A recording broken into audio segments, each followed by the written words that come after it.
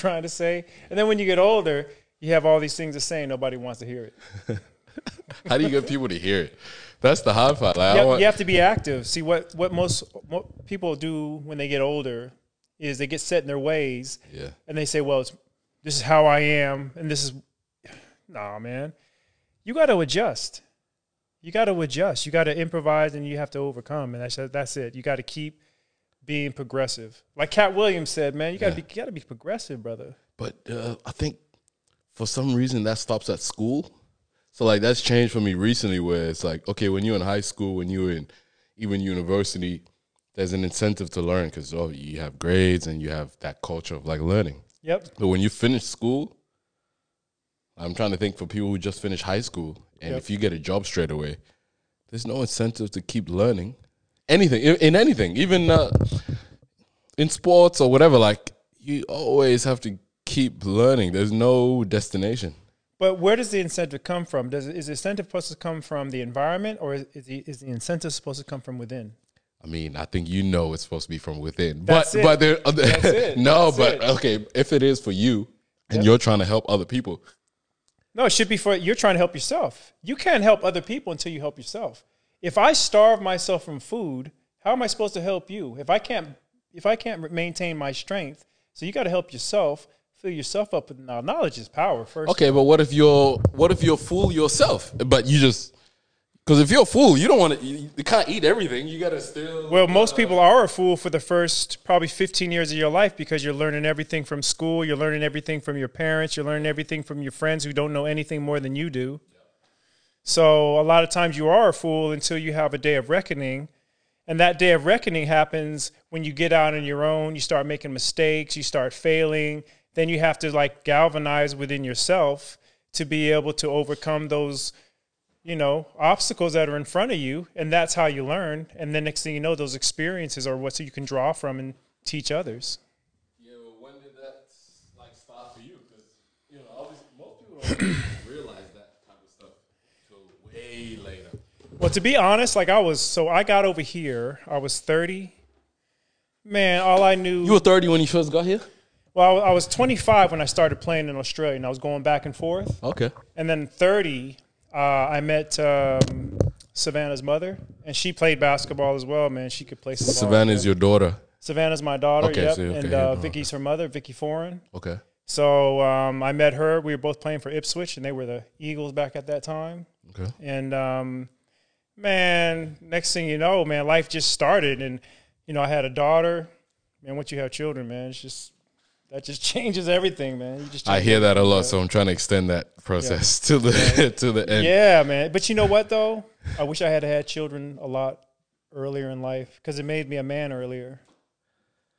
I've said that. I said that one time, and people looked at me like I was crazy. I think Nadine was here at the time. I was like, yo, I wish I had kids earlier, just for when I'm older, that I could still be active. That's what I thought. But well, for me, it's just like it. Once you have children, all your focus. I remember I looked at Savannah, and when you're playing ball, and you're playing professional ball, and you're partying, and there's this situation here, you can have anything you want, do anything you want. But when you have a child, man, you just know you can't do that no more. And I remember I looked at my child, man. I looked at Savannah. I was like, man, I can't be that person no more. I can't be out in the clubs. I can't be. You did that? Nah, I would have never seen you. No way. You can speak, by the way. Don't sit all there quiet. I was young, man. You did that? I came to Australia and lost my mind, man. What? I wouldn't have thought that like Aussie girls were like American guys. I would never. Everybody sees me now, but when I first came over here, man, it was buck wild, bro. He was going crazy. I was buck, bro. Seriously. They were going crazy. Sorry, you were just enjoying. In college, you got to be, whatever to get any notice from females. I got over here, I ain't even played yet, man, and women were like, "Who? What's your name? What's going on?" I was just like, "Who are you talking to?" It's like I ain't scored a bucket yet. Yeah, like me. I ain't done nothing. Back home, it's like, we'll see you playing. If you play, you all right. We might talk to you. Yeah. So you out there. Yeah. Because even if you are good, they might want to talk to the other good guy. It's not me. If you're like 6 or 7, you probably going to get the 6th or 7th or 8th girl that was, like the lottery pick or something. You're not getting the first pick. You're getting the second round. No, you might go second round or something. You know what I'm saying? Shoot. Wait. Oh, man. So is that shit? Sorry. Was that a shock? Like you come to this country and you're expecting, I'm this different guy. They probably won't understand how I speak. I don't know if you had any of this. I'm just assuming. I wasn't even an All-American, man. We won a national championship, right? And then what happened was my boy David Smith, who came to play for Bundaberg, he lit it up out here and said, I got my boy back home, man. He can rebound. He's strong. And back then I was jacked. Yeah. Back then only. Well, you still jacked. I'm saying that because I think he's still jacked. Right? We're gonna talk about that later, but I think you still could hold your own. Yeah, and then I came over here and I was just pure, man. I didn't drink. I didn't party. I didn't do nothing. Came over, man. I had all these expectations. I'm gonna light Australia up. Yeah. I'm gonna kill everybody. Yeah. And I averaged 11 points. I averaged 11 points. People like, man, that man, he's the worst import ever came. I was like, dang. I went home. I couldn't go home. People was like, how'd you do? I was like, Average 11 points. I averaged 11 points. I was blazing. Shoot, boy. Wow. So it wasn't as easy as you thought? Did you think it was going to be like a bunch of white guys? Like, dude, I thought I was going to come over here. It was going to be a bunch of white, slow dudes who are carpenters. I was like, just give me the ball. Put the saddle on my back. Let's go. I got over here, man. Shoot. I was getting dunked on. I was like, people was like, man, you an import? You're an import.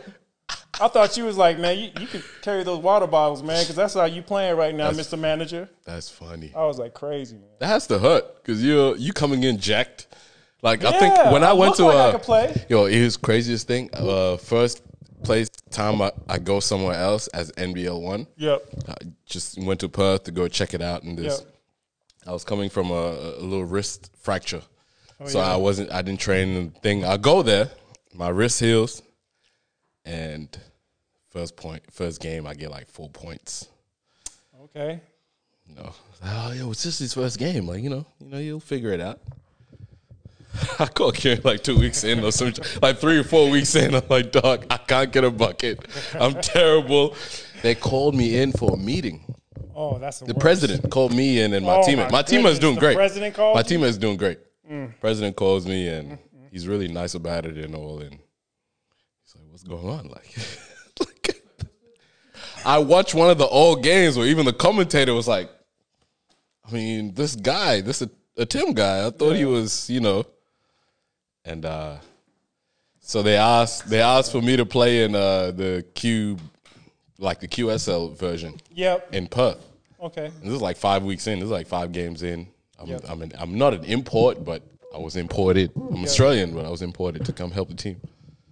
They asked me to play that QBL shit. I said, fuck no. Like, fuck out of here. I'm not playing that shit.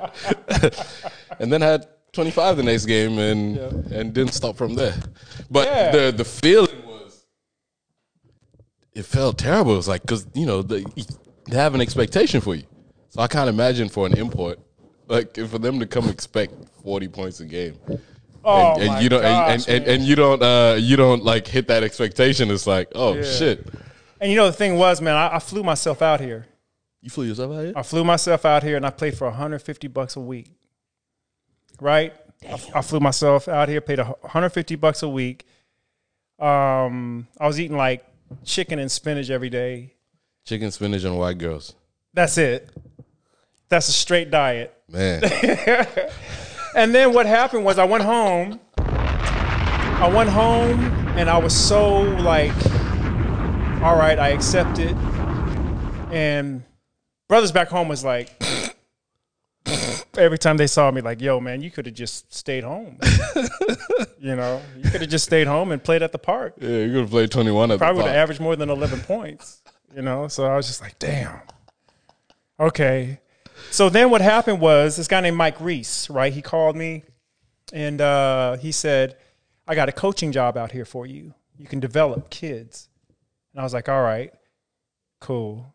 But in the back of my mind, I knew I'm trying out for teams. So I tried out for like 11 teams, man. I was up in the Burdekin. I tried out for Townsville. I tried out for Cairns, all of them. Nobody had any money. This was like 1997, right? So nobody had any money. So they had one import, which is Phil Rodman, which is Dennis Rodman's brother. One of Dennis Rodman's. He got like 23 brothers and sisters, man. Sheesh. Dad was getting down in the Philippines, brother. He was doing his thing, right? So, I mean, the Philippines. Yeah, hey, you know, I've been there. Yeah, so you've been to the Philippines? I'm gonna ask that later. That's a whole nother podcast, bro. Yeah. What do you want to do? You know? No, keep going. So anyway, so to make a long story short, I had about a week to go before I had to go back to Hawaii. That was it. Yeah. A family, the Floyds, they came up to me and were like, we hear you're trying out for some teams. You don't have enough money. Why don't you meet us for lunch? I didn't even know them, man. And when white people come to, these are white people in Australia. Yeah. Different? From white people in America, they're different. Yeah, in a lot of ways. Really? There's good white people in America, man. Let me get that straight, because I know people are going to be watching, be like, but the white people here are better. I agree with that. Yeah, come on, man. The white people here are better. But you don't get better. People coming out of the blue who want to sponsor you for 2 years and pay your salary, which they came out of the blue and paid for me. So I played 97, 98 for the Burdekin Wildcats. They paid for both seasons. Jenny and Tom Floyd up in Townsville. Crazy, right? No, out of nowhere. And that's how it all started, 97, 98. I played in 95, and then, I got sent home, and then came back in 97, 98. In 98, I got MVP. And see, I knew of Kieran. He was a let me stop you from there. Welcome back to the Surgeons Podcast. We have Michael Anthony McDaniel here. How can I get this so it stays? I'll time that up. But like, hold on. Let me. Sorry. Damn, man. Come on, man. I didn't mean it. I didn't mean it. Put that straight in his face. Further left cross. That's how he works. So sorry. Welcome back to the Surgeons Podcast. We got Kieran back here. We got Michael Anthony McDaniel. What would you like to? You talking about get it up more? Yeah, so it stays because it sinks. It's that thing there. Use your right hand, and then you got to tighten that with your right hand. It'll drop. Yeah, the other way. Yeah. Or you can just hold it. Some people just hold it. Nah, we're good here. Bro, I don't even know what to call you.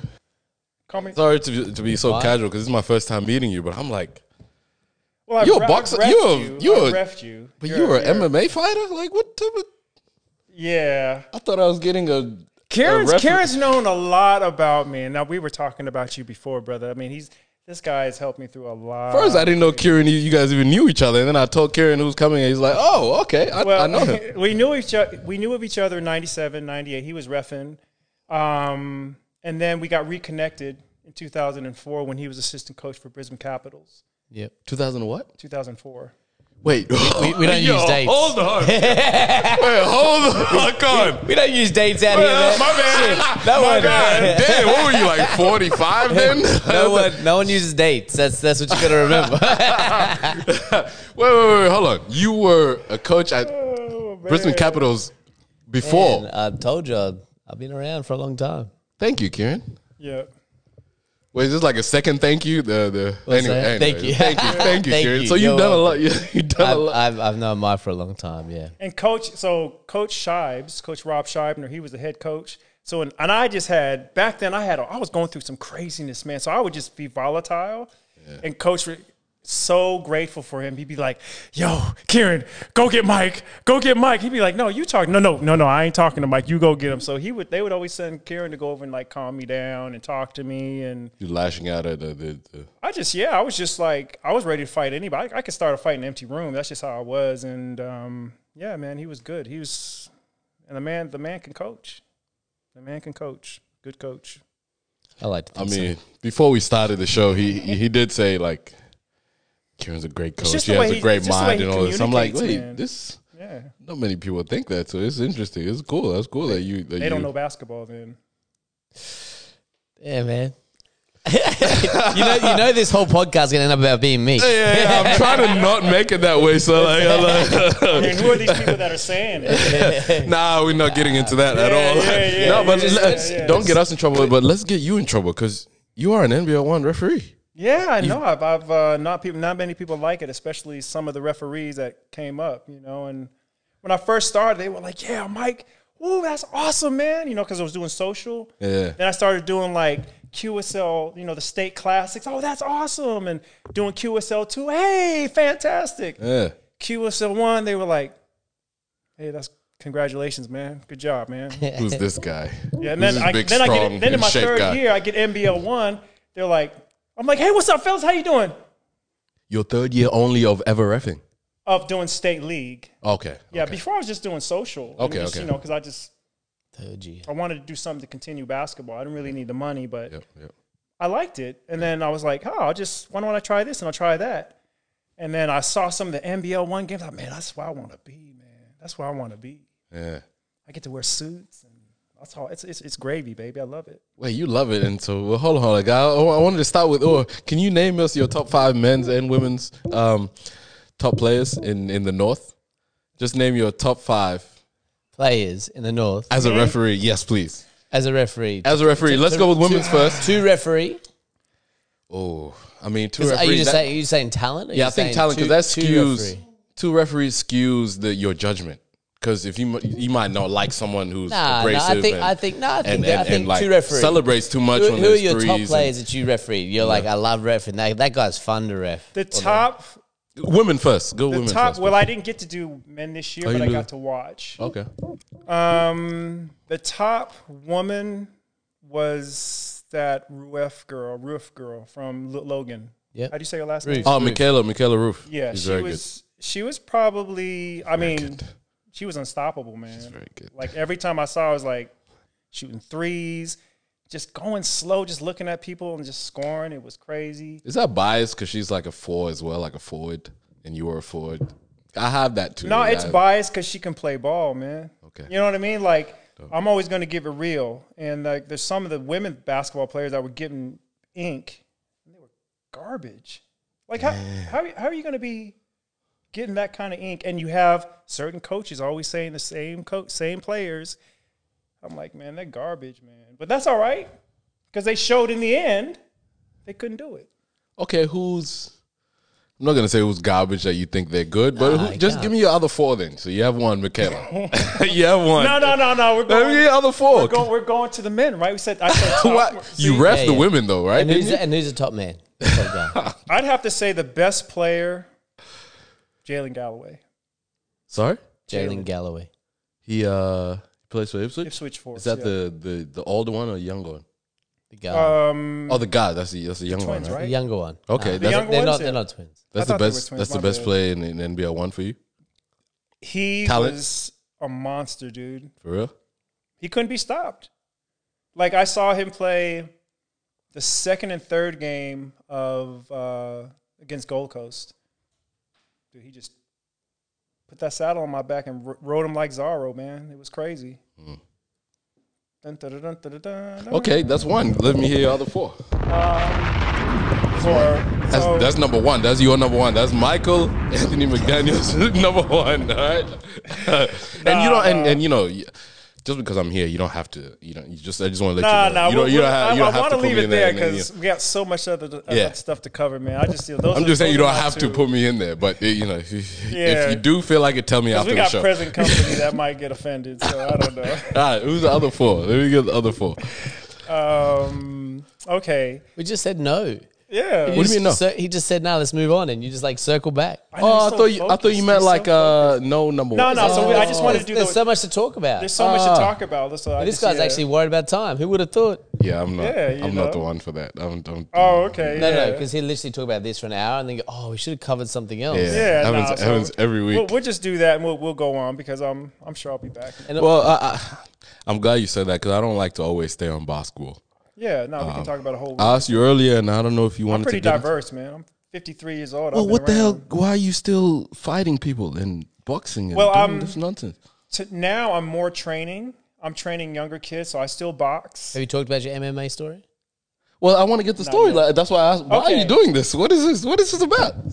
So how I started was, it was 2009, and I was watching Joe Rogan's UFC Connection. Okay. And basketball, I just felt I wasn't getting any challenges out of it. I was just like bored with it. I was coaching. I was really just frustrated. Yeah, frustrated. It wasn't going to do anything more for me in my life at that point. So, and I was going to court for my kids. I went through 5 years of court for my kids. I just lost my brother. I was like having violent fights in pubs and I was just brawling in pubs, man. Like seriously, I was just going into pubs and just telling somebody, that's my seat, get up, and smacking them. And then what happened was, this guy said, why don't you come down to MMA and try out? You know, just come on, man, just train. This guy named Wayne Williams. Good guy up in Toowoomba. Forever will I be grateful for him, because I swear I would have been dead or in prison right now. You were that mad? He knows this. He knows this because we talked. We spoke. I used to come over to his house and he would like just talk to me and work me through some of my problems. And so I went down. I trained for like a week. The next thing you know, he called me up and said, hey, man, there's this tournament. Do you want to get in? And I had just had the worst week. I was like, hell yeah, put me in. I'll fight anybody right now. So I could start a fight in an empty room. I was just going through so much turmoil, thinking about my brother and everything I lost.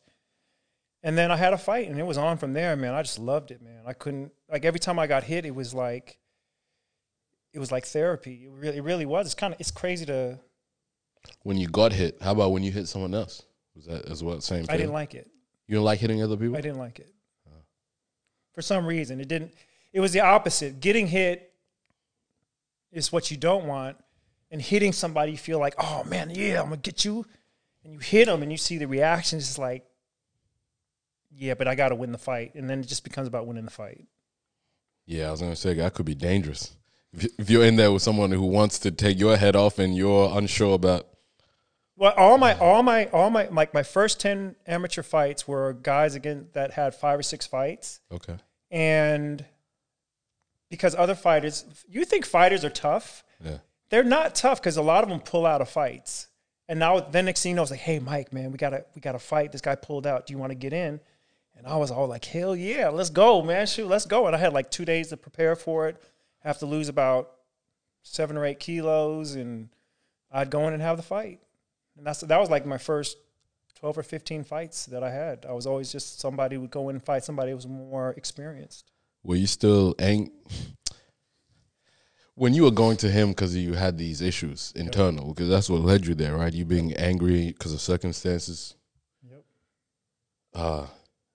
How was that when he came to you with these emotions? Or like, what was that like? You know, like, so he's coming to you, you've coached him, and he's coming to you with this, like, yo, I have this anger, or I need help.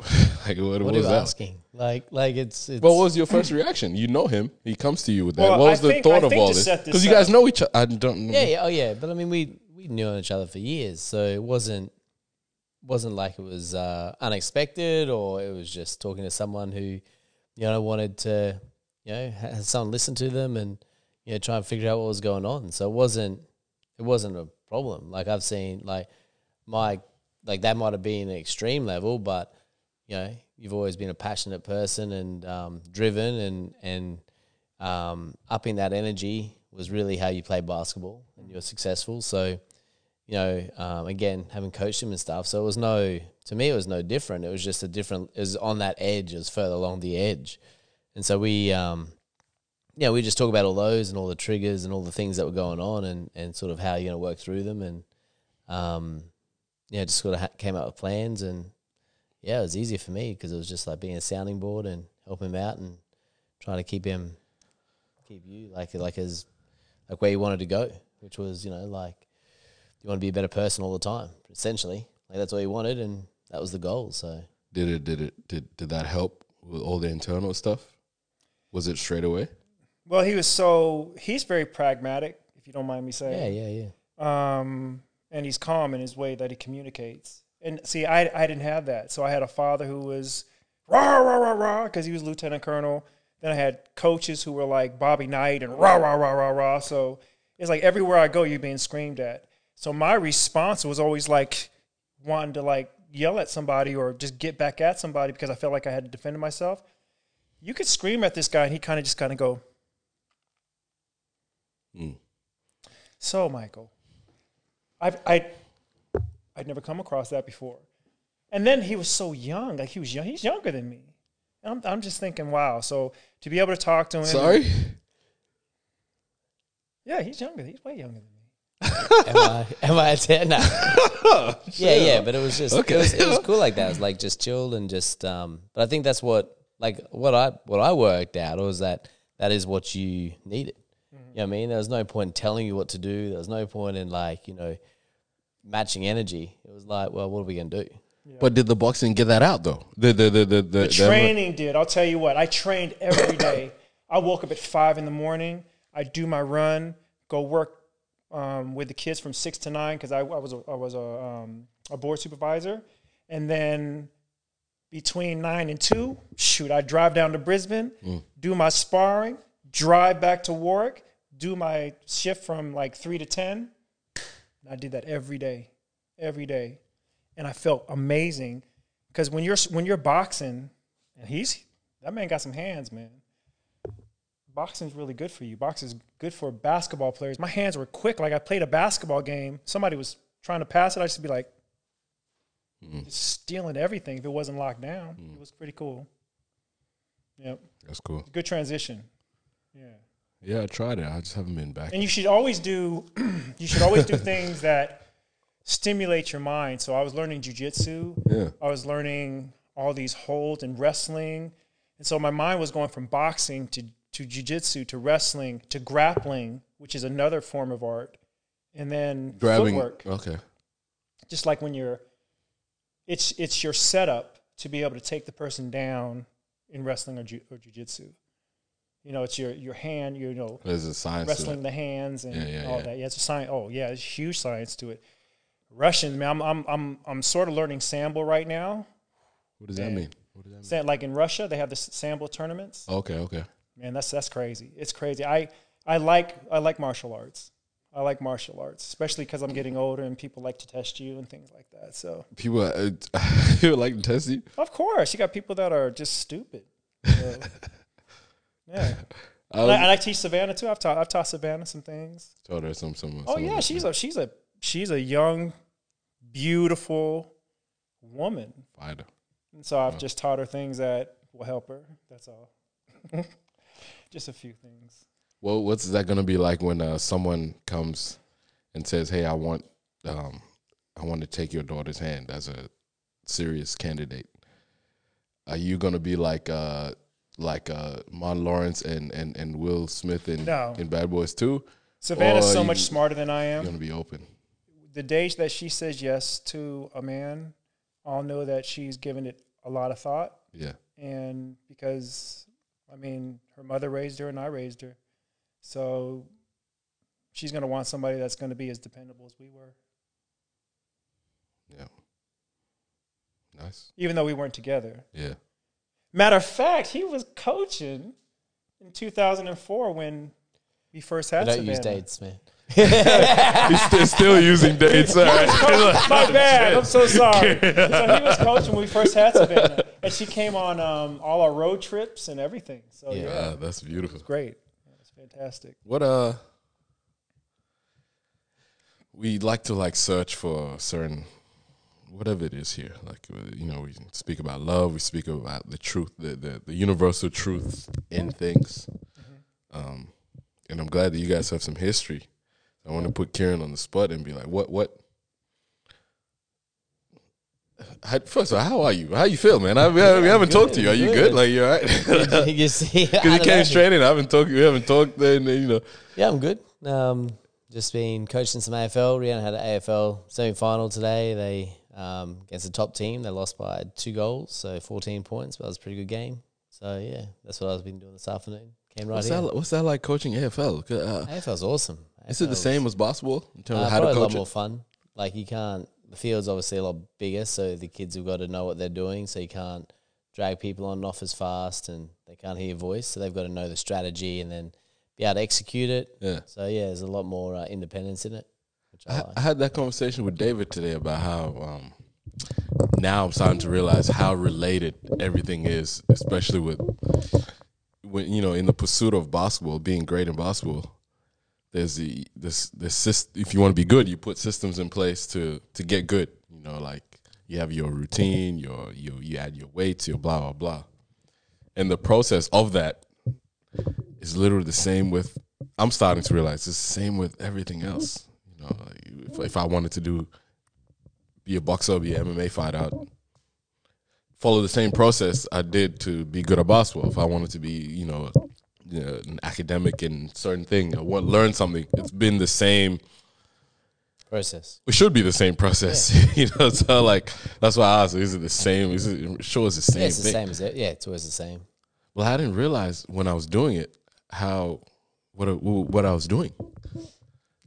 So like, you sort of gotta repeat the same process every time, right? So everything in life's relevant. yeah, So when like say starting MMA, the success I had in basketball, like let's just say reffing, yeah, because a whole bunch of people were gonna relate to this, right?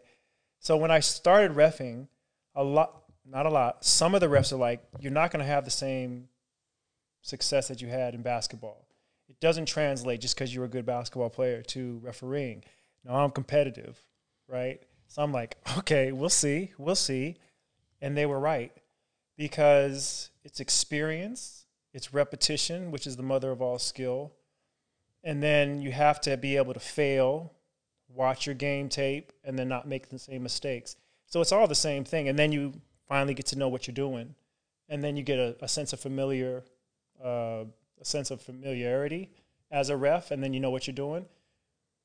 But when I started, it was just like, oh, what is this? I'm trying to watch people cutting through the lane. I'm trying to rotate on lead. I'm trying to just to watch the game in all the areas that you have to watch it, and it's not the same. It's not the same. But what does help you is the relationships that I have with players and coaches. Because I'm not going to use dates, but a lot of the players that 98 are coaching now. Shit, from 2004 to 98. When me and Kieran in 67. Not gonna lie. Sorry, Mike. We are close to 67. That's hilarious. Yeah. A lot of the coaches that I know them because I played against them or with them. So now when I'm reffing, a lot of the coaches are like, "Oh, what's up, Mike?" And it's funny. A lot of the players and coaches, they like it because there's a sense of. I've noticed you had a good relationship with a lot of people. Every time I've seen you, like, I don't fuck with refs, so I don't really, I'm not gonna disrespect you, but I don't know you. I don't really. So, but every time I see you, you have good relationships with people, and you always like, it's like a joy. I could feel the joy from you to be there. I know I can feel it every time. Like, it's a privilege to be this age, to be where I'm at, to not be dead in jail or worse, to be honest, and to be able to have people that they give me that sort of trust, to be able to ref that level of basketball to lift the game. That's how I look at it. So that's why people are like, why are you so excited? Like I wear suits. yeah. I plan my game out. The scarf is cold. The scarf is beautiful. Yeah, Yeah, I like the scarf. And a lot of people want to say, oh, he's a tryhard and stuff like that. I'm like, I'm enjoying what I'm doing, man. If you don't like what I'm doing, that's you. But I go home every day. I'm just like, man, I enjoyed the game. I enjoyed the people I saw. And basketball is really at a high level. And I'll tell you what, to be honest, I like reffing women's basketball more than I do men's. They're more skilled. Yeah, I agree. They're more skilled for sure. Men just have more athleticism. But when you break down the women's game, oh my gosh. Like sometimes I forget that I'm reffing. And I see all the plays and how they swing the ball, and they'll get it to the high post, and then there's another high post cut down to the block, and they pass the ball. It's just like, wow, where men just rely on just athleticism. Man, like, raw, give me the ball. Kieran, give me the fucking ball in the post. Who are these fucking losers? Just give it to me. That's what guys do. Yes. Raw, I'll grab all the rebounds. Yep. That's what guys do. That's it. But I only got to know you. I don't know you personally, but through your like Facebook posts, I could see you're a really grateful person, and you just explained that. But to be very grateful, you mentioned it like you kind of have to. You don't have to, but people went through some things. Are very grateful for the things that they have now. Well, So there was makes a you time say? where I didn't appreciate basketball at all. I just thought it was something that I was entitled to. You know, I work hard. I'm supposed to be doing this. I'm supposed to be getting this. But when I came to Australia and failed and just I did terrible. Then that's just humbled me. Like, I love the times, and it's happened a lot, that life's just humbled me, where I thought I was more than I thought I was, and life just said, all right, there you go. You good now, Mike? All right, you humble? Yeah. All right, good. And that's where I'm at. If I succeed, I'm cool. If I'm fail, I'm cool, because I'm right here. So what do you look forward to? If you're cool with failing or cool with success, is there something you look forward to now? Besides just the things you're grateful for, the reffing and boxing and being, is there anything I'd you like look to forward say, but it rubs people the wrong way. What I'm looking forward to, Yeah. the coming of the Lord. Yeah. That's what I'm looking forward to. What does that mean to you? I mean, you look at the Bible and that I'm going to lead my life in a way that I'm an example. Because I was an example before. I was an asshole before. And people can't see that I now. can't see it. Yeah, it doesn't make sense. They can't see that now. Like, what they do you can't mean? see that now. But, like, seriously, like, people like Mick Scott, Karen, anybody's going to know this. If you knew me between 2000 and 2004, you wouldn't want to talk to me. Like, there was only a few people that could deal with me. He was one of them. KB, what was going on? Like, what? I can't imagine it. So, like, I was like, well. No, I think that Mike at that time was, if you imagine a really competitive elite basketball kind of mind. So fuck everybody. Like I'm that guy, and then everyone else kind of not stepping up to that plate, expecting everyone else. So, like you said before, all of Mike's examples of relationships, particularly with men, was always like super aggressive, super intense, super dominant and domineering. And so I think that even though you could see that Mike had his heart was in the right place, like his way to try and get people to do things was to dominate and yell at them and put them down and then lead the way and then be disappointed in them. They couldn't step up to his level and that was and then also that self-loathing of like, this is not who I am, but that's who I have to be, and so it was a pretty complex like mixture. You know what I mean? And underneath all of that was that questioning whether or not he really loved who he was and if he loved himself enough. And I think as time's gone on, he's learnt to love himself to the level he has, and that he is perfect the way he is, and forgiveness and all those things. He's come out more loving and kind and softer in those ways. But I think during those early years, it was a culmination of a whole bunch of experiences, and that's not even going into all the other stuff that he experienced growing up as a kid and blah blah blah. Like it's really really understandable and makes complete sense that's how where you ended up during those years. Like it's really logical. It's definitely not a surprise. But they're not my stories to tell. But there's a lot of stories, and those stories led to that person being built. It's probably the best way to do it. And then broken down and self-destructed and rebuilt, and then broken down and self-destructed and rebuilt over and over again, trying to figure out, where, again, comes down to, life being hit. Why? Because I deserve this. You know what I mean? Like I deserve to be hit. Like I'm, that is cathartic. And then, but again, breaking it down, and then, ending up where you want to be, which is pretty cool. Yeah. Like, to give it a little bit about background of my background. So, a lot of black households were punitive. Like, what do you mean by punitive? Punitive, like physically you get smacked. Mm-hmm. From both sides. Yeah, so like my mother, my father, my father, man, it's like Yeah, I'm just You know saying. anything about that? I'm just saying. Yes, I agree. Explain that for the people. I know what the fuck you talking about. Explain that for them. Because we do have some non-white, non-black Yeah, people we who have may some listen to the either. podcast. we got some Yeah. people who hadn't even got an ass whooping yet. That's You know what I mean? crazy, Like, yo. I grew That's up, really it was crazy, yo. So if you think about it, that's just how it was. I mean, my parents, I didn't want for anything. I didn't need for anything. They provided for everything. Yeah. We grew up sort of poor at the beginning. I remember like we used to eat ramen and peanut butter jelly sandwiches with me. Like, man, this is sweet. And peanut butter jelly sandwiches, man, give me some of that. Yeah. Then my father got his raise, became a lieutenant colonel. We started living better. But the pressures of being a lieutenant colonel, if you think about African American, being a lieutenant colonel in an army, which that's not even heard of. You can't mess up. Then my mother started rising up in the ranks. She only had a high school degree. She ended up being a CEO of a bank. So the pressures and how they grew up, where their parents were abusive, like they get smacked, they got way worse than I got.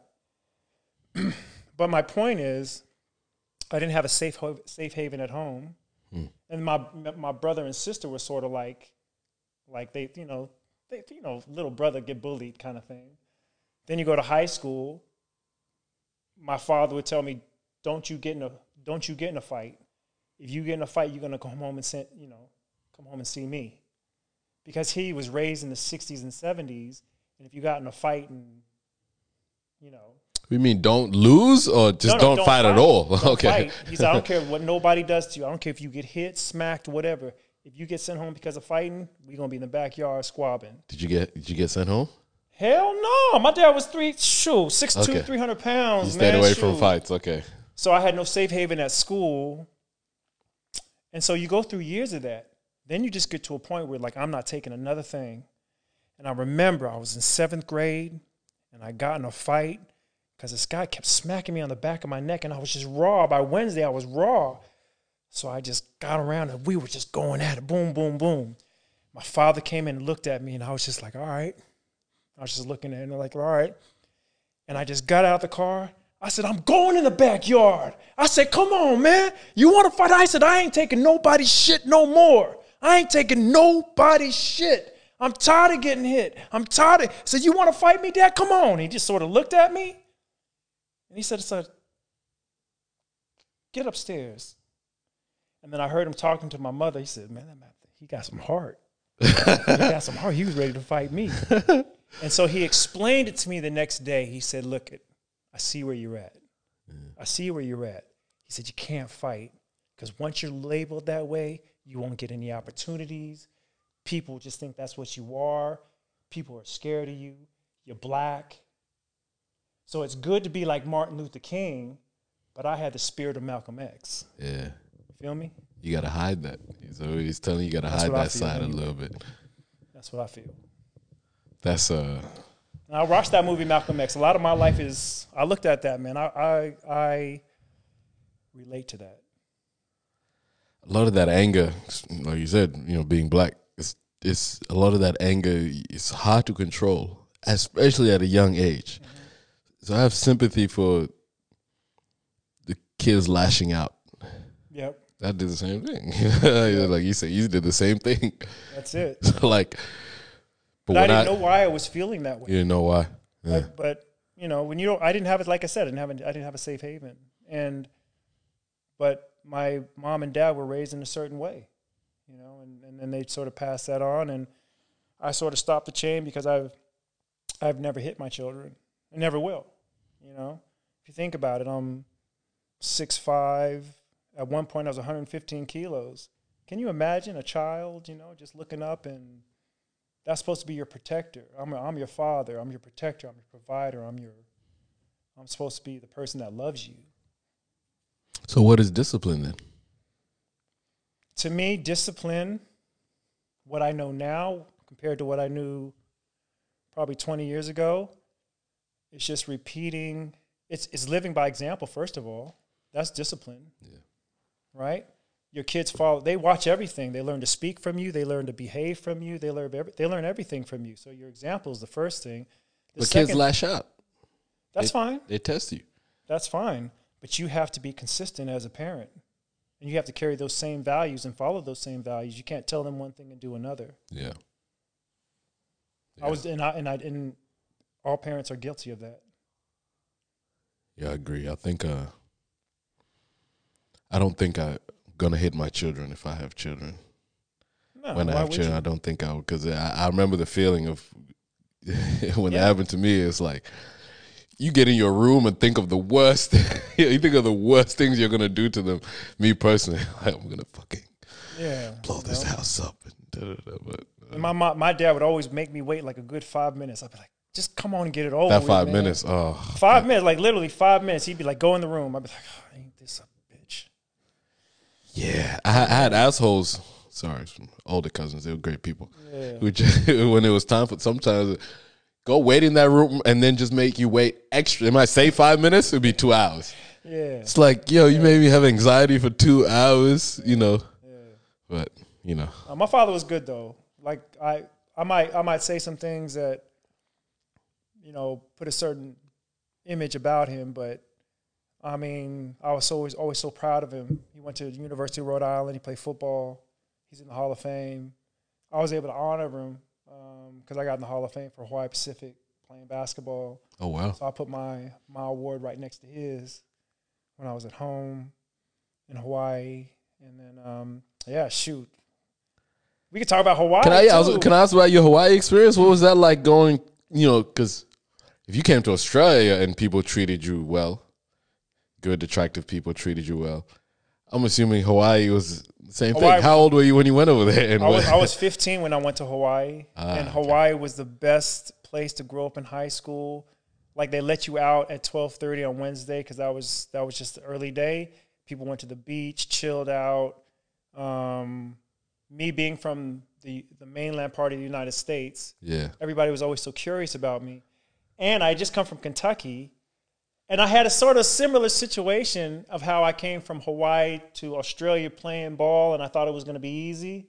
So I came from Kentucky to Hawaii thinking, man, I'm going to kill it out here, man. These short little Filipino. Nope. Like I did okay. Like my junior Michael, year. maybe you weren't that good, yo. Maybe hold on. Yeah, let me just say it. Yeah, hold on. Maybe you weren't that nice. I've actually refed you. Do we really want to go there? Hold on. Do we really want to go there? I'm only replying. I'm on a comedy store. Come on, man. I'm replying to what you've said so far. Yeah. The last time I saw you play, though, unfortunately, you got injured. It was at GBL, and you are a high flyer. Yeah. Thanks, man. Is that true? Like you used to jump be able to very high. Jump a bit. Yeah. Well, maybe you weren't that good. Yeah, I would have busted that. Yo, Michael, come on, yo. I probably one-on-one. I'd probably give it to you right now. Stop it. I'd probably give it to you right now. You saying? I'm too competitive. You crazy as hell. You lost it. So now we got to film this, right? Yeah, you still on film? You got to come down to Redlands. We're gonna have a one-on-one, and everybody's got to follow this up. This man's talking. No one plays basketball in Redlands, but what is that Redlands? I would love to go over there and. They play basketball in Redlands? Well, I just moved over to Kapalaba. Okay. Redlands actually. So I'm going to be working with them, and on Sundays I'm working with just some of the NBL 1 fellas and the ladies as well. Going to do individuals, work for them for 2 hours, do some conditioning and strength training, and then we're going to play one-on-one. I'm going to have tournaments every Sunday. Anyone is welcome? Anybody's welcome. It's all free. Matter of fact, I'm telling you now, Jason Fee is going to be like, I don't know about that. What's going on? So I'll be like, whatever, man. So I'm gonna do that every Sunday, and I'm gonna put up $200 every Sunday of my own, your money on my own dash, and whoever wins the one-on-one, and then we're gonna get a ranking system, and I'm gonna make a league, and the league's gonna start probably right after the NBL 1 season. So that's about September, October, so that people can play freely from then until December, and then the cash prize at the end is gonna be like between $25,000 and $5,000. Are you gonna put your shoes on too? Huh? You gonna put your shoes on too? To play you? I'll play. I'm not just saying just me. I loafers and bust you up, bro. I didn't say me. I didn't say that. Come on, man. I'm too competitive. I still got that fire. You lied to me in the message. Yo, I've seen you play. I love your game. And I'm like, damn. I have seen you play. This is amazing. I have seen you play. But I mean, if we gonna a referee that respects me, usually I feel like, yo, how you gonna call it travel? Love fucking practice this so much. But Anyway, I I'm just saying. Your game is really consistent. Like you don't make any complaints when you get fouled, and obviously it was a foul and we missed it or whatever. You just keep on playing. I've learned that doesn't help, and to be honest, thank you. Can you look? I'm glad we've gotten there. It doesn't. They want. It has to come from you. Can you tell them that talking to me doesn't help? It doesn't help. I've tried that shit. It doesn't help at all. So I've it'll still slip out, but I've tried to not. But it's the taking a personal thing. When you call a travel someone, that's kind of you telling them they suck. No. That's not. But you as a player, that's how that feels. How does that equate though? Because I've practiced this move 100 times, and you're saying that this time it wasn't. Maybe you're practicing the wrong way. I mean, if you're traveling, maybe you're traveling 1,000 times and you're not knowing it. Saying how it feels. Yeah. I know. And I'll still put more than 11 points on you. Oh my God. It don't matter where. I don't. No matter what. If you're reffing it, okay. If I just have to play one game against you, you're done. If I just have to play one, if it's 2 out of 3, I can't keep up because I'm just too old. But one game, I will bust you up. That's just how it is. I don't lose. I just don't. I like that. But people would think this is like, it's not a disrespectful thing. That's just like, I'm excited. I like that. Yeah, it should be that way. It should be that way. We talked about how we made that Mount Crosby team. GBL. So you guys started a GBL team. Yep. What the hell is this? What is this about? I didn't know. What is Everybody hated us. Because you were playing for the Reds, weren't you? Yeah. And I was playing for the Reds? University. Oh, where the little white guys all play. Did you think he was playing? Come on, man. I know you don't think he was playing rugby, not rugby league, but the other one. Was the other one AFL? He doesn't even know what you're talking about. I have no He idea. was just trying to say that University Reds just have a whole bunch of white guys in their team. That's what I'm. Yeah. You know, he was just. Couldn't. What's the other part of this? What do you mean? Who's the other guys? No, he's talking about. He's saying you said the Reds, so like the Reds are a rugby union team. Yeah. Yeah, no. I'm saying little white guy. What made you guys start this, team. and what made you guys? Gosh, a long time ago. I remember. So I was tired of playing with the Gold Coast team just because we'd only have like 5 and 6 players every team, every game. And they used to play GBL, right? Yeah, and then we came together. We started talking at the same time. He was coaching with Capitals, and so then we got like all these players that just wanted to play for us. So we had like, Chris Stumkey and Zane Dempster. I think we had also Nate. I hope. Nate. Oh, yeah. Andre Moore played for us. Yeah, Nate Wilkins. He was a good basketball player. Andre Moore, yeah. Andre Moore, too. Chris Hamill. Yeah. And then I remember our first game, we were going against Joey Wright, and we were just talking all kinds of trash. He doesn't like trash talking, and I think he felt like a bit uncomfortable. He liked us, we were playing hard and stuff, but he's not much of a trash talker. He just goes out there and he'll kill. He's got some game too now. Yeah, but he didn't say anything? No, he didn't. No, he just bust some threes on him. That's it. And kind of just winks at you. That's it. That's all he did. How you going to put a black guy on me? That's it, yeah. Swish. That's not how it went.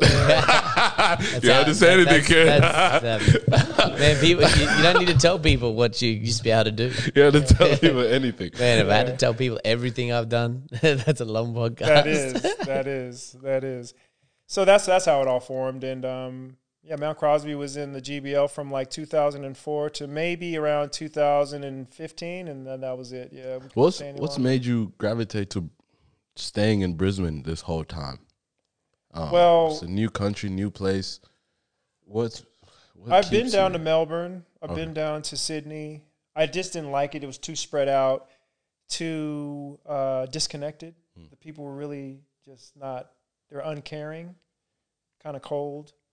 Yeah, Queensland's a sunshine state, and it was sort of the first state that I sort of what is that when like an animal is first born and they sort of connect with the first animal they see? I forgot what they say. You know what that word is? Yeah, I can't think of the word. But anyway, so I just connected with Queensland. I couldn't connect with anybody else, and I've been everywhere. But yeah, so I just sort of stayed here. All my connections were here. And I just felt like this was a place that I couldn't really get any connection with anybody else. Did you guys ever hit the town together? Oh. Since you were in the same. No, that's true. Kieran Never hit don't the go town? out, man. Never hit the town? Kieran You don't lie. go You out, liar, yo. Never, You never. a I've fucking never- liar, yo. Nah, I thought he was cool when he was younger and stuff. Never been out. I don't even Kieran know don't what go you- out, man. You are a loser the whole time? Absolutely. Since my whole life, I've been a loser. But yeah, you were the similar age. You was just. just I don't didn't go really. We didn't really hang out. Like I think we. Did you play for Black Stars? out. Whirlies. Whirlies, yeah. So I think he was a younger kid coming up because I was 28, 29 when I met him, when I knew him, and he's. So you were. no, not doing any maths here, all right? Yeah, I'm not giving dates. Damn, in 01, you guys were 28? Good 28, no one. Do the math. Yeah. Okay, so you never had the. What's a fun? You see, I've just been trying to get a fun memory out of both of you. You know what I mean? That's all I've been trying to get. What A do you fun mean? memory of each other from both of you because we've known each other for a They've all long been time. fond memories. Huh? They've all been fond memories. One what are you specific. talking about? Anything I specific? remember we got competitive. We used to play at Runcorn together. He'd be like not together, but we'd play on opposite teams. Yeah. Mm-hmm. And I'm just competitive. And if I'm a friend of yours, how I have to test you. You know what I mean? So if we play together and we play against you, I have to test you. Just like, your teammates. I have to see how good you are. So I remember times we would play at Runcorn and I was That just sounds so normal. I think you're nobody saying else it for was the like other that. people who don't think this way, but that sounds so normal to me. I'm like, of course you would. Like, why not? but no, it was social though. And in social, everybody's like not serious until the fourth quarter. Which is bush. You know what I mean? It's just, it's Bush League. Yeah, I understand. Okay, so what happened then? So I remember one time we went up for a rebound, and he was, to be honest, he was killing me. Like he was hitting 3-pointers, and he'd always like have these slow fakes. Told you when he had these slow Black fakes, guy and on I'd me. go for him, go around the screen, and hit these jumpers. So then one time I just got a rebound, and he was on me, and I just sort of just threw him to the ground, and he sort of looked at me like, "Dude, what was that for?" And I was like, "Yeah." And then but that was the most aggressive we got with each other though. Damn. Yeah. But I think with basketball players you have to do that. I know you do that. I know you When? do that. Never. Why are you putting stuff on me? Because I've seen you. Come on, seen you. I'm respectful to people. You man. try to be that. I mean, I know it's nice to drop a white guy down and that's what the 500 year rule is what it's for. But DDT, I never. That was an accident. I tripped, and I know it feels good when that happens. Yeah. I can imagine, but I don't really. That's cool though. That's really cool. Yeah. You have a fun memory of when you were on the ground looking like, bro, what? Was it? I mean, I remember that game, and I remember I was fine. Like, So he didn't knock you down? He didn't knock you down like that? But like, Oh, why? you remember That's not a problem. Like, Yeah, that's part of the nah, game. nah. Like you knocked me down. Like I couldn't knock him down. He's much heavier than me, but I could knock him down in other ways, like with like scoring and. And that's like what he did. Bumping him, like when he'd cut and he didn't see me, and I'd just get under his ribs or something. Or he'd double me and steal the ball when I wasn't looking. He's a thinker. He's a Nah, I didn't like playing this guy. No, you wouldn't have been able to play against me. 100%. Sorry? You wouldn't have been able to play against me. You would have turned to the middle, gone into your 400 dribbles. I would have stolen already, come from the blind side, and you'd be like, what the hell? And I'd be laying it up and come back. And you try and block me, and I'd be like, this guy.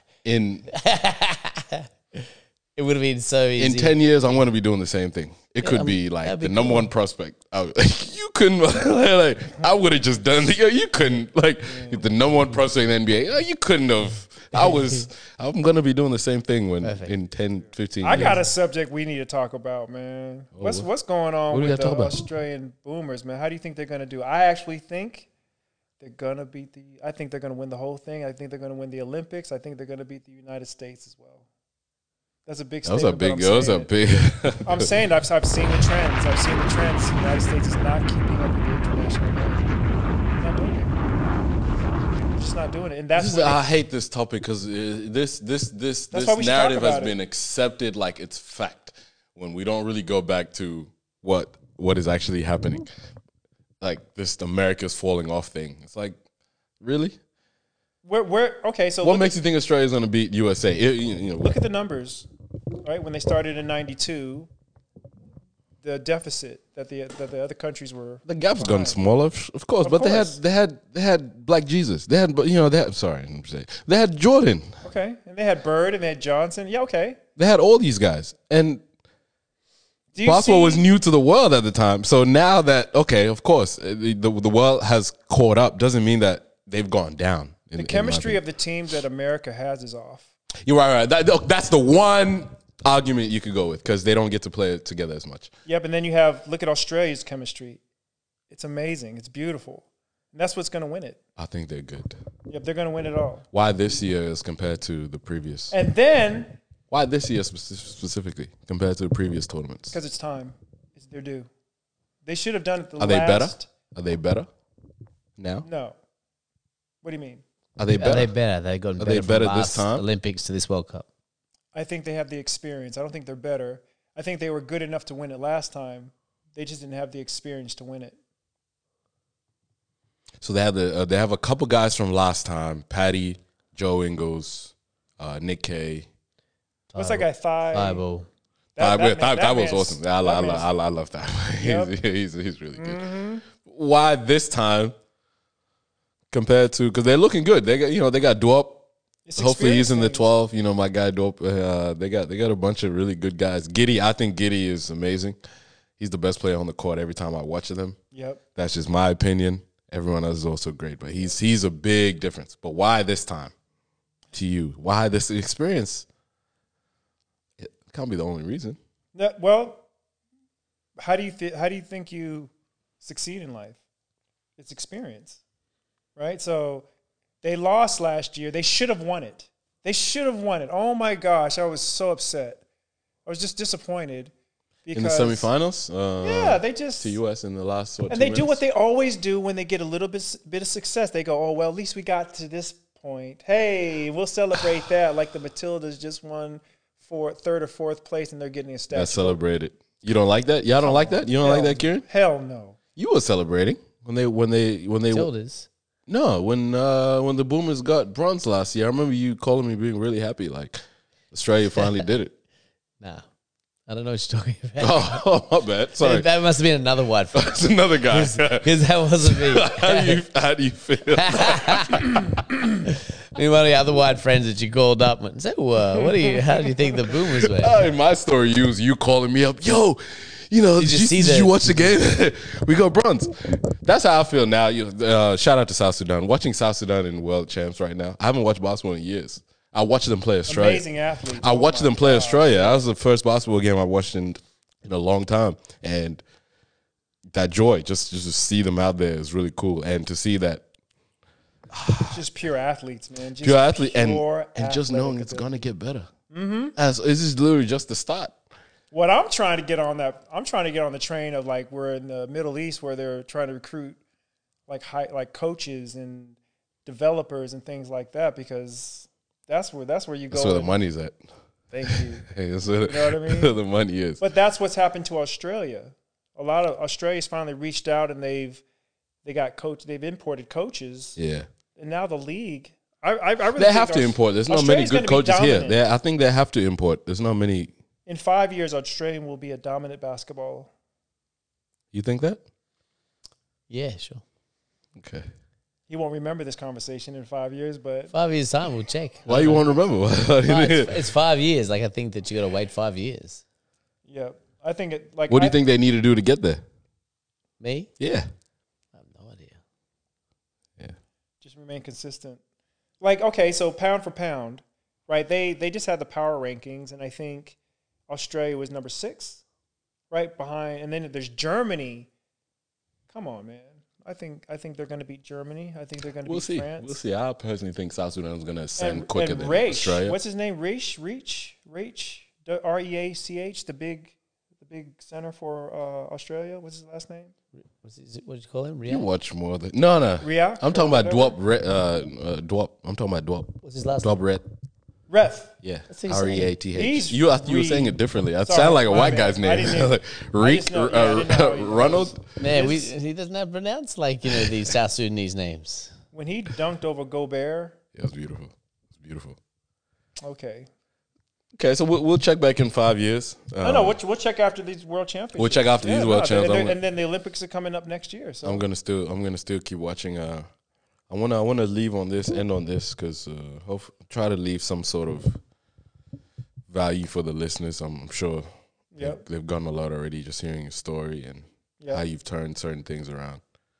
What would you personally like to leave people? What would you like to? My legacy? Ooh, what is your legacy, Mike? Great. I think my legacy is somebody who just believes in himself, was a dreamer, had all kinds of people who told me I couldn't do this and couldn't do that, and achieved because I believed in myself. And then you look back, and because I believed in myself, I think God helped me. I think God will help anybody who believes in himself, but you have to show him that you're willing to work for it. Nobody outworked me. Nobody outworked me, man. I was up at 5, even in high school, I was up at 5 o'clock in the morning. I was doing 1,000 push-ups a week. I was running stairs. I was shooting. Sometimes I would sleep at the high school gym. You know, I would tell my parents, you know, I'm not coming home. I'm just going to sleep in the gym so I can get up in the morning and shoot. And then I'd have my books and stuff, and I'd put all my clothes in the upstairs locker. And that was at the high school. And then I'd just come back home, and then I'd wake up in the morning, shoot, and go to school in the next morning. I was going to make it, man. I didn't know what else to do. Was there any point in the journey where you didn't believe?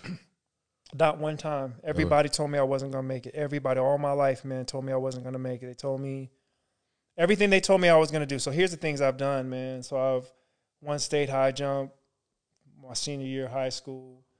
I won AAU championship. I won a national title.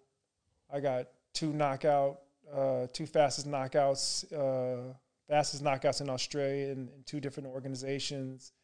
I played 10 years of pro ball. I almost made the Dallas Mavericks in '99. I was one cut away in '99. I played with Steve Nash, Dirk Nowitzki, Hubert Davis, you know, all of them. How big is Steve Nash? Steve Nash is about your size, man. But I'll tell you what, you run the floor. We played 20-minute scrimmages, right? And I remember I would just run the lane, and he figured out, I was like, wow, he just runs the lane. He was just giving it to me. Oh my gosh, it was crazy. He would just go anywhere, he'd find you. And Dirk Nowitzki, that was his first year, '99, and I had to guard him. It was pointless. It was just really pointless. I'd get up in him, and he'd just shoot over me, and I'd stay off him, and he'd just shoot over me, and like he could do anything he wanted. And the step backs just off that 1 foot, and he was so slow. I remember I was talking shit to him too. I couldn't believe it. I didn't know who he was. I was at us. What did you say? I didn't know who he was. I was like, man, this slow ass white boy. And the coaches were looking at me like, Mike, no. Mike, you're gonna get cut tomorrow. Y'all said if you didn't do that, you would have had a longer tenure there. Yeah, like they were giving you hints. Mike, you're gonna get cut, yo. Yep. But that's the year that they had Michael Finley. Yeah, Finley on the wing. They had Eric Strickland. And I was playing the best basketball I'd ever played. Man, I was hitting threes. I was dunking on people. Yeah. And then what happened was they said, okay, it's down to you 6 people. It was me and 5 other people. I don't remember their names. They said, whoever has the best stats tomorrow, you'll make the preseason. You'll be on the road with us. I was like, dude, I choked so bad the next day. I was hitting the side of the backboard. I couldn't dribble. I couldn't pass gas. I mean, I was just terrible, man. I couldn't do anything. I just choked. And the coach came over to me and he just put his arms where he said, man, I get it. Yeah. I get it. He said, but he gave me a good, letter of recommendation. And that's when I came back to Australia in 2000. And then you play with guys who look like Steve Nash but have nowhere near the fucking ability. Right? Absolutely. So he was confident for the rest of his basketball life. He was like, man, these guys when I came over to it, I'll tell you. So my first tryout was for Toowoomba, right? I came over, and there was 5 Americans. This was in 2000. So there was just 5 Americans trying out. Man, I was like, I don't give a damn. So what they did was one left. They said, well, okay, what we'll do is we'll give you guys each a quarter. Have 1 quarter. I was like, all right, I ain't going to lose again because I just got cut without. I scored 27 points in the 4th quarter. I got one quarter. I scored 27 points. Damn, man. Yeah, lucky I wasn't there at the time. That would have been 2 points. It 2 points. It would be 36. Hey, chill out. Back then, you would have been sitting on my lap talking about, go, Mike. I'm doing this tech. I'm cutting that part out. No, let me ask one last question. I've been curious about this since you said it. You knocked 2 guys out. Yeah. I've always been curious. If you get knocked out, do you think their wives stayed with them? Like, you get knocked out in front of your wife or your girlfriend, you think she looks at you a little different? Nah. Not if she cares about you. Okay. You know?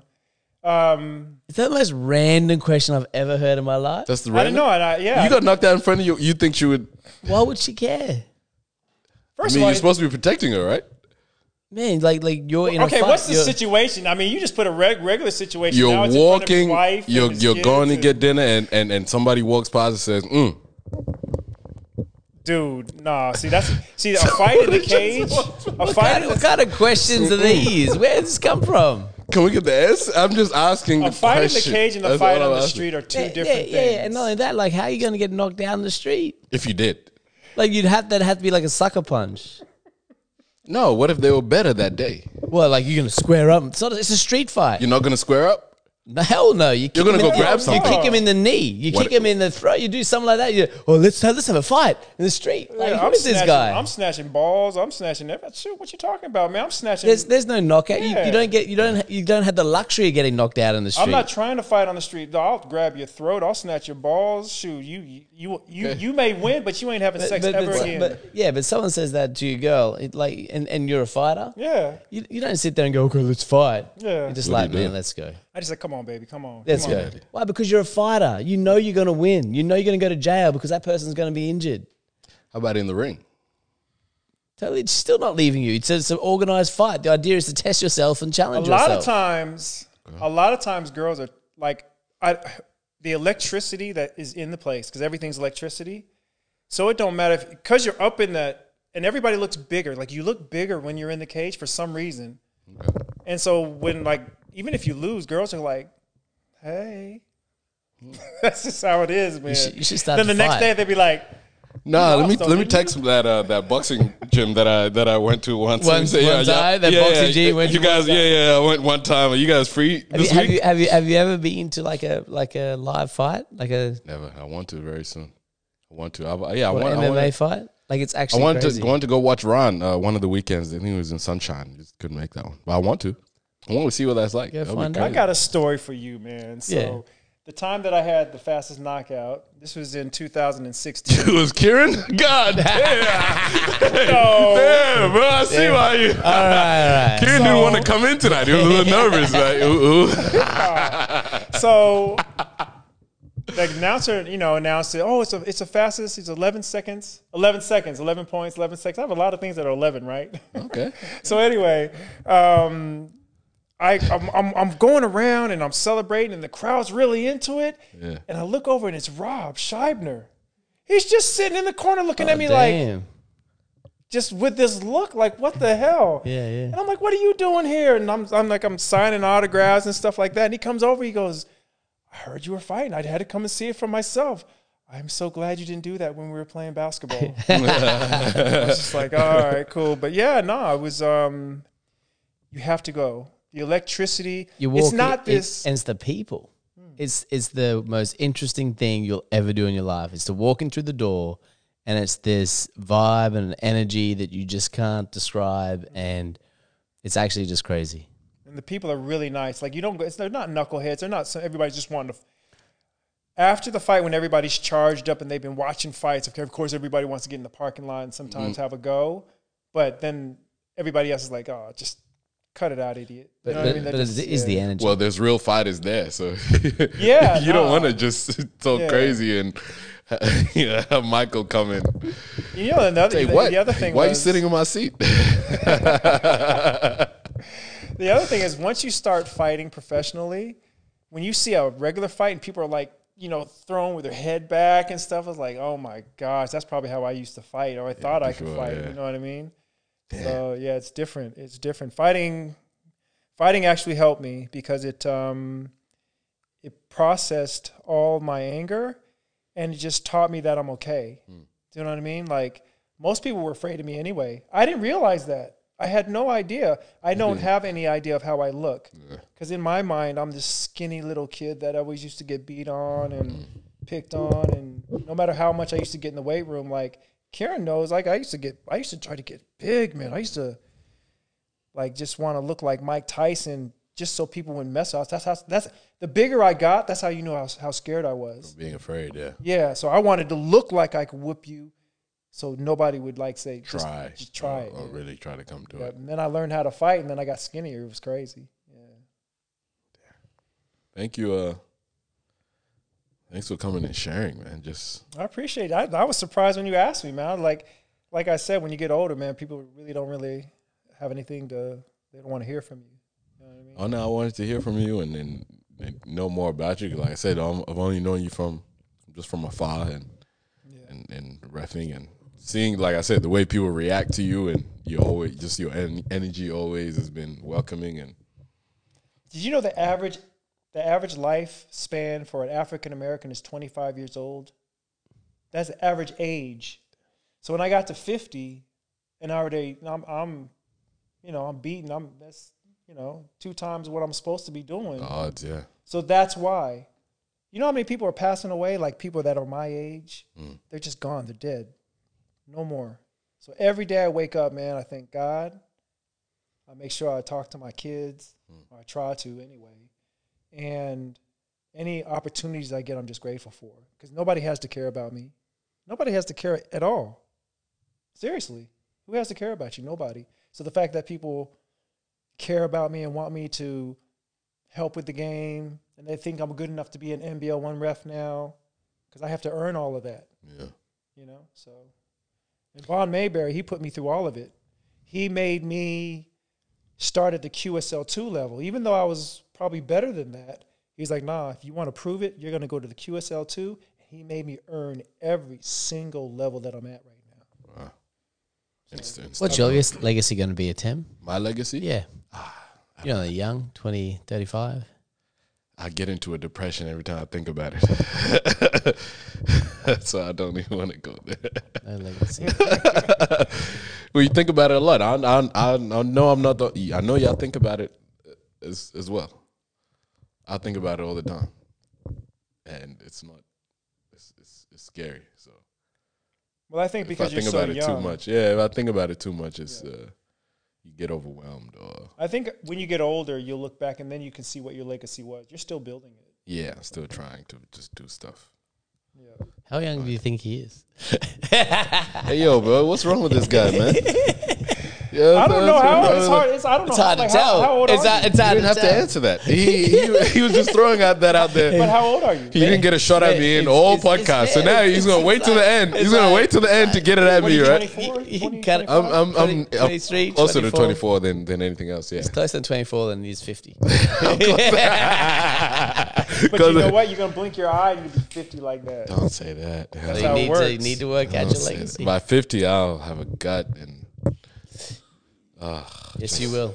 a nice gut. Bald, massive gut. I can't Well, wait. that's a gut. That's how he sees me now. Exactly how I see When you I was- now. You're like Tony Montana, man. Is this all it is, man? It's crazy. That is really. Well, thank you, Kieran, for that. I appreciate it. You're Thanks. welcome. You're welcome. Thank you. Thank you. And Michael, thank you for real. I really appreciate the Appreciate opportunity. that. No, I really appreciate you. Absolutely. Thank you, man. Sturgis Podcast. Welcome. Like, subscribe, tune in, and enjoy the show. Have a good one. I'll leave you guys with some music. God bless.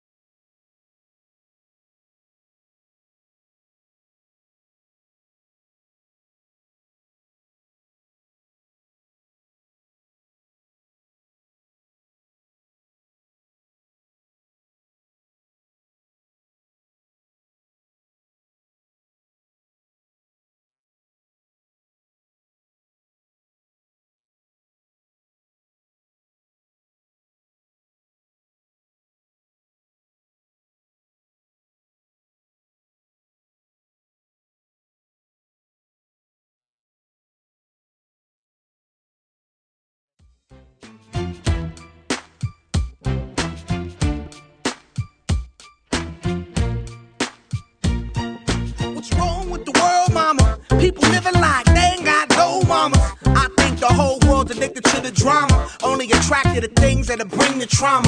Overseas, yeah, we trying to stop terrorism, but we still got terrorists here living in the USA, the big CIA, the Bloods and the Crips and the KKK. But if you only have love for your own race, then you only leave space to discriminate, and to discriminate only generates hate. And when you hate, then you're bound to get irate. Yeah, madness is what you demonstrate, and that's exactly how anger works and operates. Man, you gotta have love just to set it straight. Take control of your mind and meditate. Let your soul gravitate to the love, y'all. People killing, people dying, children hurt and you hear them crying. Can you practice what you preach, and would you turn the other cheek? Father, Father, Father, help us, send some guidance from above. These people got me questioning, where is the love? Where is the love? Where is the love? Where is the love? It just ain't the same, always new change. New days are strange, is the world insane? If love and peace is so strong, why are the pieces of love that don't belong? Nations dropping bombs, chemical gases filling lungs of little ones with ongoing suffering as the youth are young. So ask yourself, is the loving really gone? So I could ask myself, really what is going wrong in this world that we living in? People keep on giving in, making wrong decisions, only visions of them dividends. Not respecting each other, denying thy brother. A war's going on, but the reason's undercover. The truth is kept secret, it's swept under the rug. If you never know truth, then you never know love. Where's the love, y'all? Come on. I don't know. Where's the truth, y'all? Come on. I don't know. Where's the love, y'all? People killing, people dying, children hurt and you hear them crying. When you practice what you preach, and would you turn the other cheek?